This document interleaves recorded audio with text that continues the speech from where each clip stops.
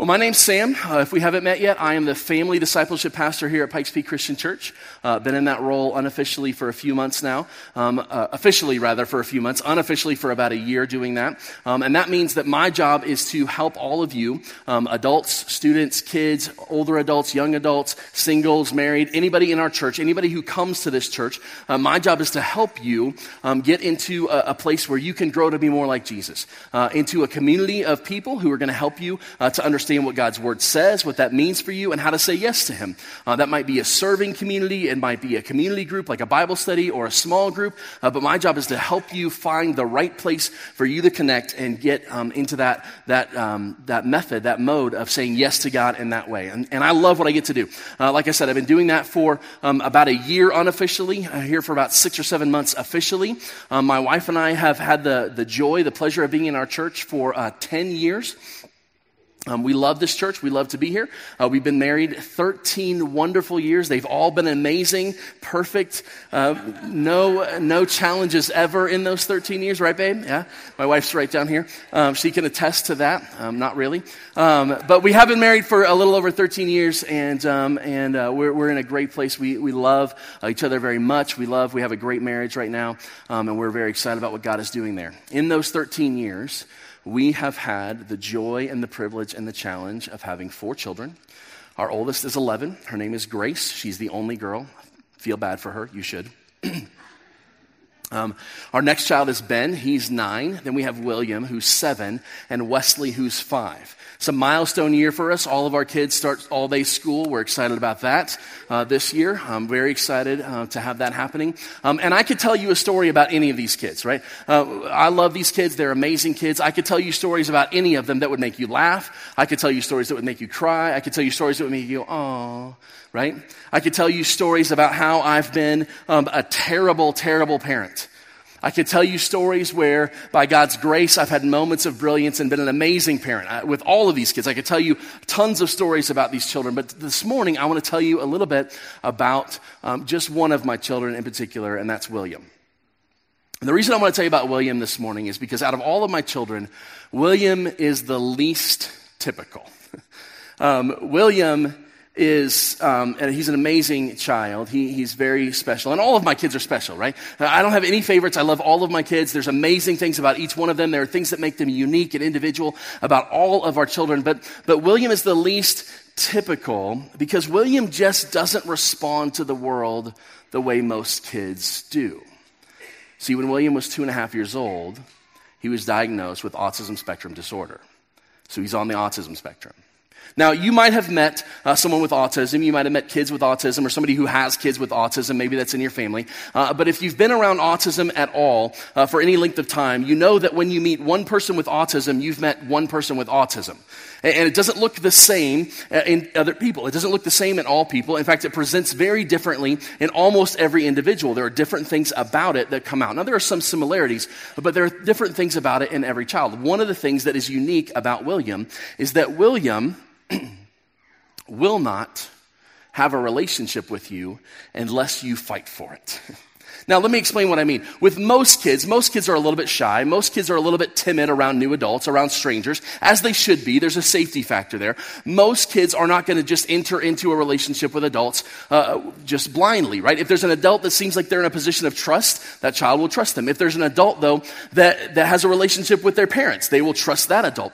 And most kids think that most adults are trustworthy and they can enter into a relationship with them. I have friends who have kids, and I have authority in some of their lives. In fact, in our life group, for example, we all have kind of a shared authority as parents. We've given that to each other. I get to say no to my friends' children. They get to say no to my kids. We have that relationship. My kids will respect them in that way. My kids know that they have that authority, right? We have that relationship. And that relationship is there because of the relationship between the parents, right? And so that's pretty typical for kids, but it doesn't work that way for William.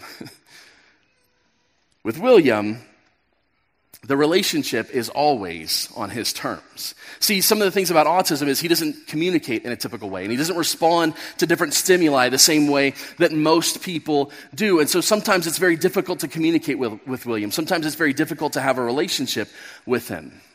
He was 2.5 before he was almost 3 years old before he mimicked the words, "I love you." He was almost 5 before he said it to me.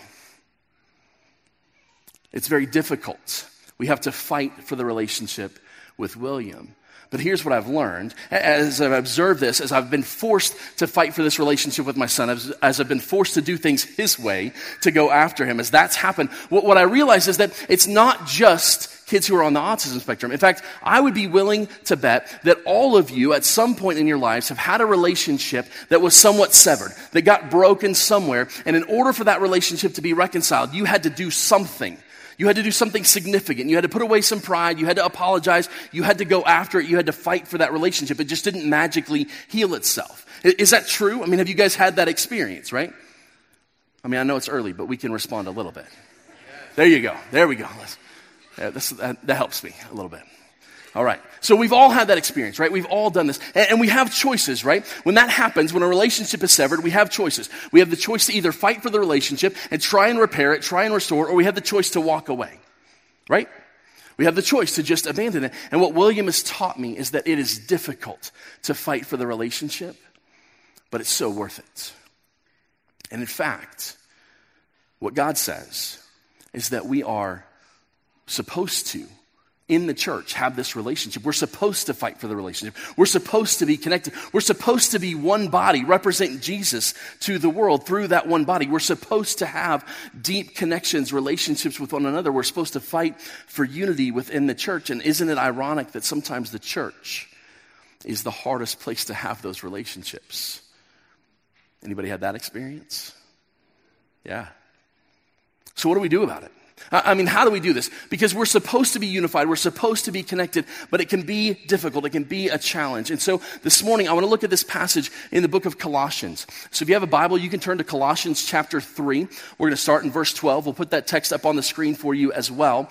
We're going to start here looking at this passage because Paul writes to the church in Colossae, and he says to them, here's how you're supposed to engage one another. Here's how you stay in relationship. Here's how you stay connected, stay unified together. And so we're going to look at this passage and see what we can learn about fighting for the relationship from God's word. Here's what he says. Therefore, as God's chosen people, holy and dearly loved, clothe yourselves with compassion, kindness, humility, gentleness, and patience. Bear with each other and forgive one another. If any of you has a grievance against someone, forgive as the Lord forgave you. And over all these virtues, put on love, which binds them all together in perfect unity. Let the peace of Christ rule in your hearts, since as members of one body you were called to peace, and be thankful. Let the message of Christ dwell among you richly as you teach and admonish one another with all wisdom through psalms, hymns, and songs from the Spirit, singing to God with gratitude in your hearts. And whatever you do, whether in word or deed, do it all in the name of the Lord Jesus, giving thanks to God the Father through him. So this is kind of a longer passage, right? It's 5 verses, and Paul is making a lot of different statements here. There's a lot of different things that we can look at, and we will. We're going to break that down a little bit here in just a second. But first, I want you to see the overarching picture of what Paul is saying here. Paul is really saying that in our relationships, if we're going to be like Christ, since God has redeemed us, all of these things, right? What we have to do first, the very first thing that we've got to do if we're going to fight for a relationship, if we're going to fight to be unified, if we're going to fight to be in community, the first thing we have to do is fight to become more like Jesus. As we look at this passage, he's describing what it looks like to be like Christ, to be Christ-like, right? And so we have to fight ourselves because it's not easy. It's not natural to be this way. It's not natural to be compassionate and loving and humble. It's not natural to forgive as Christ forgave us. It's not natural to do those things. And so we have to fight ourselves. We have to fight our own pride, our own selfishness in order to become like Jesus. So what does that look like? Well, let's look at the very first verse and see what it says. The first thing Paul says here is, therefore, as God's chosen people, holy and dearly loved. Now we got to stop right there. And I got to admit to you, when I first read this passage, I read this sentence, right, this first part of this verse, and I read it, and I just kind of skimmed past it, right? And it seems like it's the fluff, right? It's almost like we kind of come at this passage and we think, well, God must have given Paul a word count for this letter, right? It's like an assignment, right? So God says to Paul, hey, I need you to write this letter. It needs to be 5,000 words, and so this is just the fluff, right, that Paul put in there to fill it out, to make it 5,000 words, right? That's what's happening. Except that's not what's happening. There's not a single word in Scripture that's not there by design, that's not there intentionally, that's not there because God inspired it to be there. And so these words have significance. And the reason that they have significance, what we're meant to see from this, is we have an identity. Therefore, as God's chosen people, holy and dearly loved, there's an identity that Paul's speaking into these people. There's an identity that Paul is saying you have. This is who you are. You're not the people of the world anymore. You're not, in this time he's writing to Jews and Gentiles, and he's saying you're not Roman citizens anymore. You're not Americans anymore. That's not your primary identity. Your primary identity isn't being a single mom or being a married couple. Your primary identity is this: you are God's chosen people, holy and dearly loved. And it matters that we get this. It matters that we understand who we are, because it's foundational to what the rest of Paul is going to write here. The rest of what he's going to say, we have to get this right. And we know how important it is because in child development, we learn that kids that are spoken to in a way that degrades them, that tears them down, kids that are spoken to in a way where we speak into their lives and say, you're never going to amount to anything. You're always going to be a failure. You're terrible. You're ugly. Those things form the identity of that child. And those children who have that spoken into their lives, that have that identity formed, are much, much less likely to be successful. They're much less likely to do well in school. They're much less likely to succeed at life than the kids who had positive things spoken into them. Kids where we tell them, you're amazing, you're wonderful, you're strong, you're smart, you're beautiful, you're courageous. All of those things, when we speak those things into our kids' lives, it forms a foundation that they can stand on, where they know that this is true about them. And so whatever life comes, they can withstand it. So guys, we got to get this right. Our identity is that we are chosen people of God, holy and dearly loved. And it's from that place, from that understanding, that God has chosen me to be a part of his family. God has chosen me to be set apart and made holy by him. God has chosen me to be one of his beloved children. From that standpoint, I can do what Paul says next, which is this. In 13, he says, bear with each other and forgive one another. If any one of you has a grievance against someone, forgive as the Lord forgave you. That's not an easy thing. And honestly, we have to understand our identity in Christ in order to be able to do this thing. Do you know what this means? Do you know what he's asking us to do here? I mean, have you thought about it at all? To say, what is it that Paul's saying here? Bear with each other and forgive as the Lord forgave you. Do you know what that means? Bear with each other. It means I put up with you. It means you put up with me. It means I let things go. It means that when my children leave their Legos out on the floor and I walk across them in the middle of the night for the 5th time this week, I don't lose my mind, but I bear with them and I gently correct them and I gently ask them to do it right the next time. And I stay in this place of forgiveness with them. I bear with them. It's not an easy thing. And to forgive as the Lord forgave you,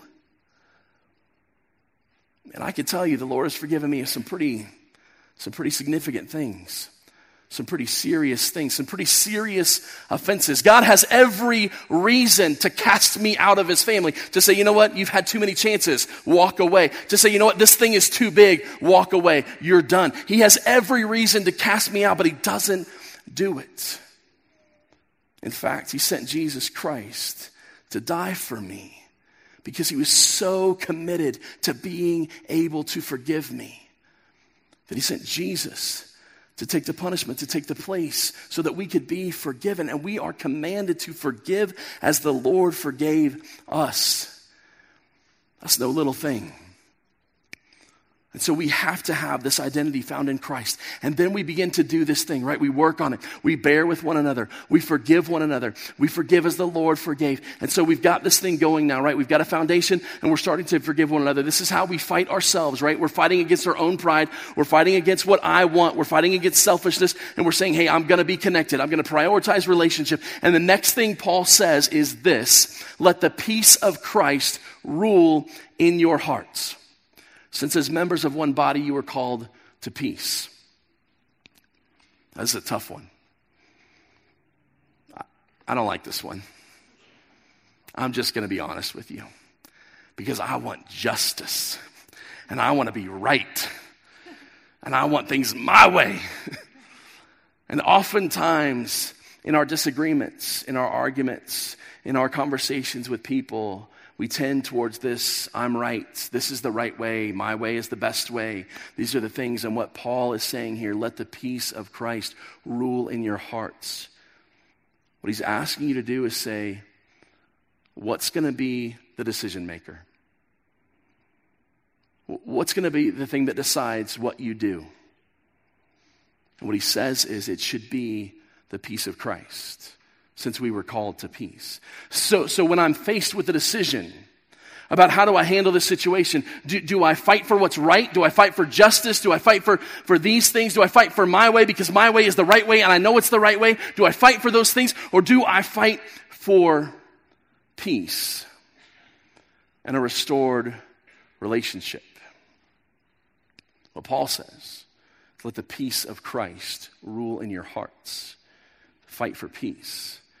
That when you're faced with that decision, you fight for peace, that you fight for reconciliation. And this is calling us to lay down our pride, right? To say, my way is not the only way. My way is not necessarily the best way. My way doesn't have to be done. And because my identity is found in Christ, right? Because I know who God is, because I know who Jesus is, because I know he's the Lord of Lords and the King of Kings, because I know that because of him, I can bear with you. I can absorb the things that are coming at me. I can absorb the hardships. I can absorb the sins against me. I can take those things. I can bear with you because I'm found in Christ. And as I do this, I allow peace to start reigning in my heart, and I let peace take over, and I let peace be the thing that drives my decisions. I let unity be the thing that I strive for. I let this thing, community, gathering together, staying connected with one another, be the priority in my life, and it builds on each other. And then Paul says this thing next.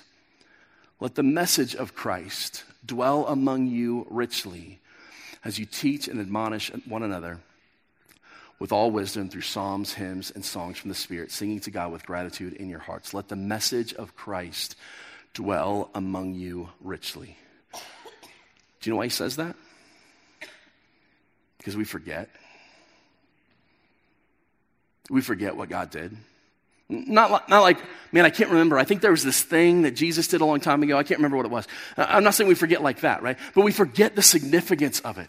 We forget how it matters to us personally. We forget how we were changed by it. We forget what it means to us in our hearts. We forget how significant God's love for us was, how much he saved us, what he saved us from. We forget those things. And what Paul says is you can't forget it. You have to remember. Let the message of Christ dwell among you richly. It has to stay there. Let the message of Christ be absorbed by you. Let it soak in. Stay in this place. Stay deep in this. Don't ever forget what God has done for you. Don't ever forget who Christ is for you. Don't ever forget these things.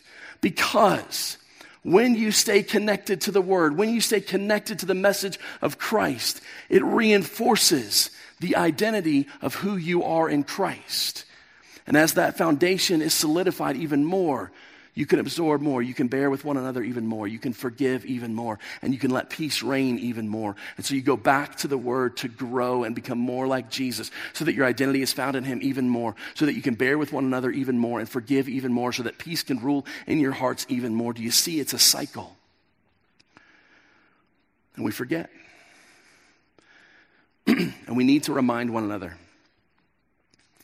Go back to William for a second. And the foundation that was built in his life. William had an amazing preschool teacher. Her name was Carrie Wirt. She still works in District 3. And Carrie taught William this thing. Every day when William would come to preschool at 3 years old and at 4 years old, William would come to preschool and Carrie would say over and over to William, get down on his level, look him right in the eye. William is amazing. Every day, several times a day, Carrie would say to my son, who couldn't speak, who couldn't talk back, who wasn't typical, who couldn't respond in a normal way, who would throw fits, who would have poopy diapers, who was quite honestly a non-typical child, who can be very sometimes difficult to have a relationship. And she would get down in front of him and say, William is amazing. 4 years later, at 7.5, if I brought William in here and I looked him in the eye and I said, William is, he would shout back, amazing! And we've done that over the years, reminded him every day that William is amazing, that William is loved, that William is cared for. We have to be reminded of it because it forms our identity. We're no different. We've got to remember who we are, and as the message of Christ dwells among us richly, we remember who we are. Now notice that it doesn't say, let the message of Christ dwell among you richly as you do your Bible study in the morning and as you come to church and hear the preacher. That's not what it says.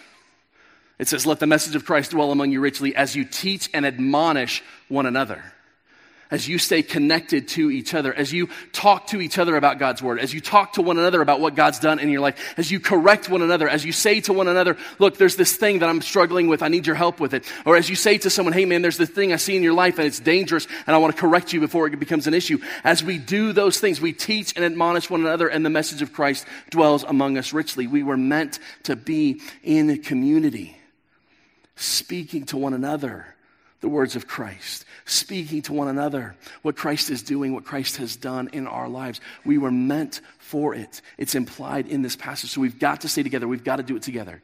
Guys, this is the reason that we started a couple of weeks ago, this men's group. We meet at 7 o'clock in the morning at the coffee bar here at the church on Sunday mornings, right? And there's no agenda. All we're doing is we're reading through Scripture together and going, what did you see? Well, what did you see? Well, what did God say to you? What did God say to you? Do you know why we're doing that? Because of this right here. We are admonishing one another. We're teaching one another. We're hearing from one another. And as we do that, we're reminded of who we are in Christ so that we can be more Christ-like. We need to be in community with one another.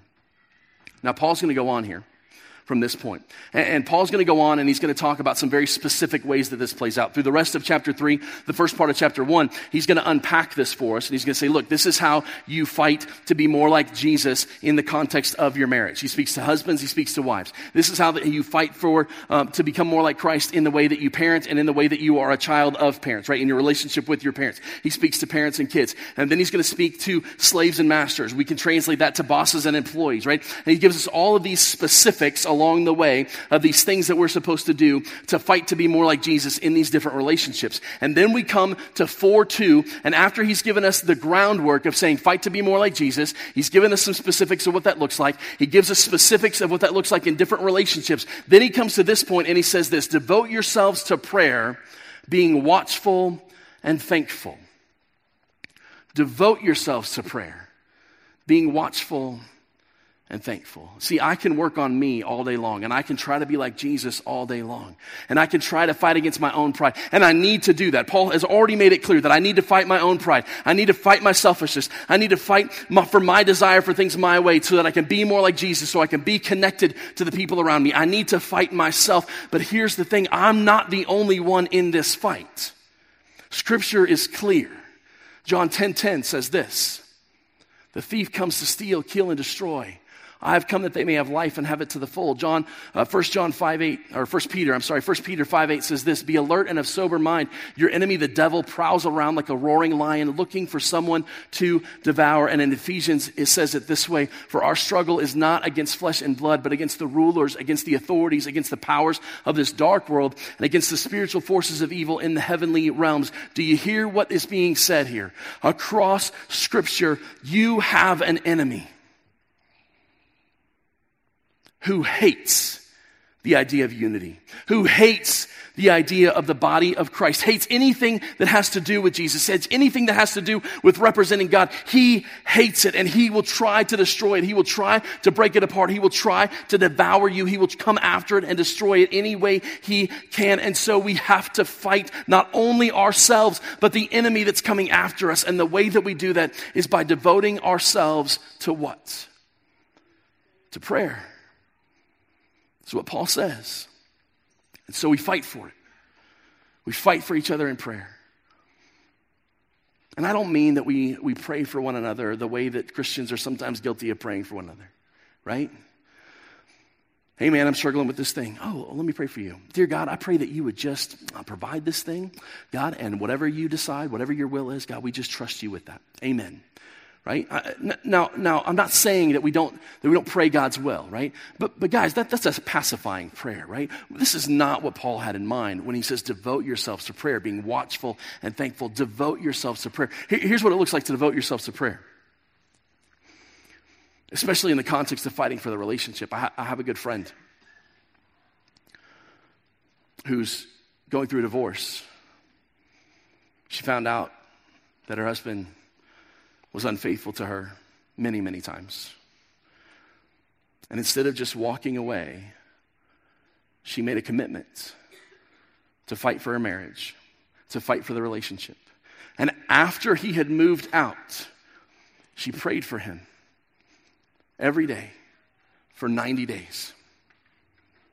That's what it looks like to devote yourselves to prayer. It looks like praying this way. Not praying these simple little prayers, God, we just trust you with this thing and moving on, like pacifying prayers. That's not what it looks like to devote yourselves to prayer. What it looks like to devote yourselves to prayer is that when you find out that your friend has cancer, when you find out that your friend is going possibly to lose their life, when you find out these things, you get on your knees and you don't pray, God, please do whatever you're going to do. You say, God, we trust you. We know that you're God. We know that you're sovereign. We know that you can do all things. But here, God, please hear my cry. Please don't take this person from me. God, please move on my behalf. God, please do something in this moment. Please, God, we need a miracle. We're desperate for you to move. That's what it looks like to devote yourselves to prayer.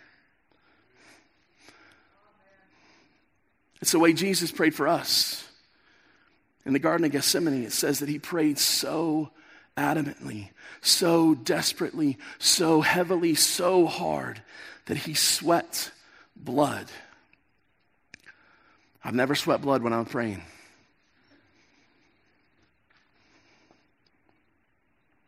But that's the call, to devote yourselves to prayer, to fight for one another in that way. And guys, we need to fight for one another because there's an enemy who wants to destroy us. And isn't this what Jesus did for us? I mean, didn't Jesus fight for us? Didn't Jesus come just to fight for us? I mean, isn't this what God did? Isn't this what the gospel is all about? Isn't this the whole reason we're here? Is because Jesus Christ fought for us to have a relationship with God the Father. Here's what it says in Philippians chapter 2. In your relationships with one another, have the same mindset as Christ Jesus, who, being in very nature God, did not consider equality with God something to be used to his own advantage. Rather, he made himself nothing, taking the very nature of a servant, being made in human likeness, being found in appearance as a man, he humbled himself by becoming obedient to death, even death on a cross.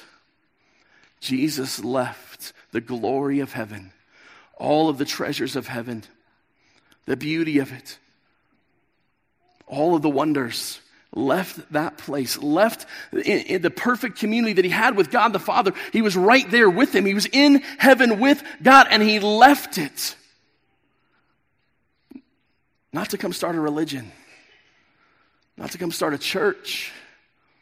He left it so that he could mend the relationship between us and God that had been broken, and it cost him his life. He fought to the death so that we could be unified with God, and when we find our identity in Christ, so that we could be unified to each other. He fought to the death for unity. Are we willing to fight for it? Are we willing to fight ourselves, our own pride, our own selfishness for? Are we willing to fight for it in prayer, to devote ourselves to that, to being watchful? Are we willing to fight for it? You might be thinking, Pastor, you don't know. You don't know my situation. You don't know how broken it is. You don't know how much I've been wounded. You don't know how difficult it is for me to trust. You don't know what's going on with me. And you're right, I don't know. And I don't know the struggles that you face personally. I don't know how hard it is for you personally, but I know this. Where it seems like there is no way, Jesus Christ has made a way. The reason I know that is because about a year ago, I was standing in my house, at the top of the stairs, and there's William, playing. I'm trying to get him to engage me. He has no interest in talking to me whatsoever. Always on William's terms. And I begin to pray. God, I can't even talk to my son. How am I going to show him who you are? How am I going to tell him about you? How am I going to tell him how great you are? How am I going to tell him about the relationship that he needs to have with you? How am I going to tell him? How am I going to have a relationship with him as an adult? What does this look like? God, I don't know what to do. How do I do this? And you know what God said to me? Immediately in my head were the words of this song. Where there is no way, you make a way. Where no one else can reach us, you find us. Jesus Christ has made a way for you to be reconciled with God and reconciled with each other.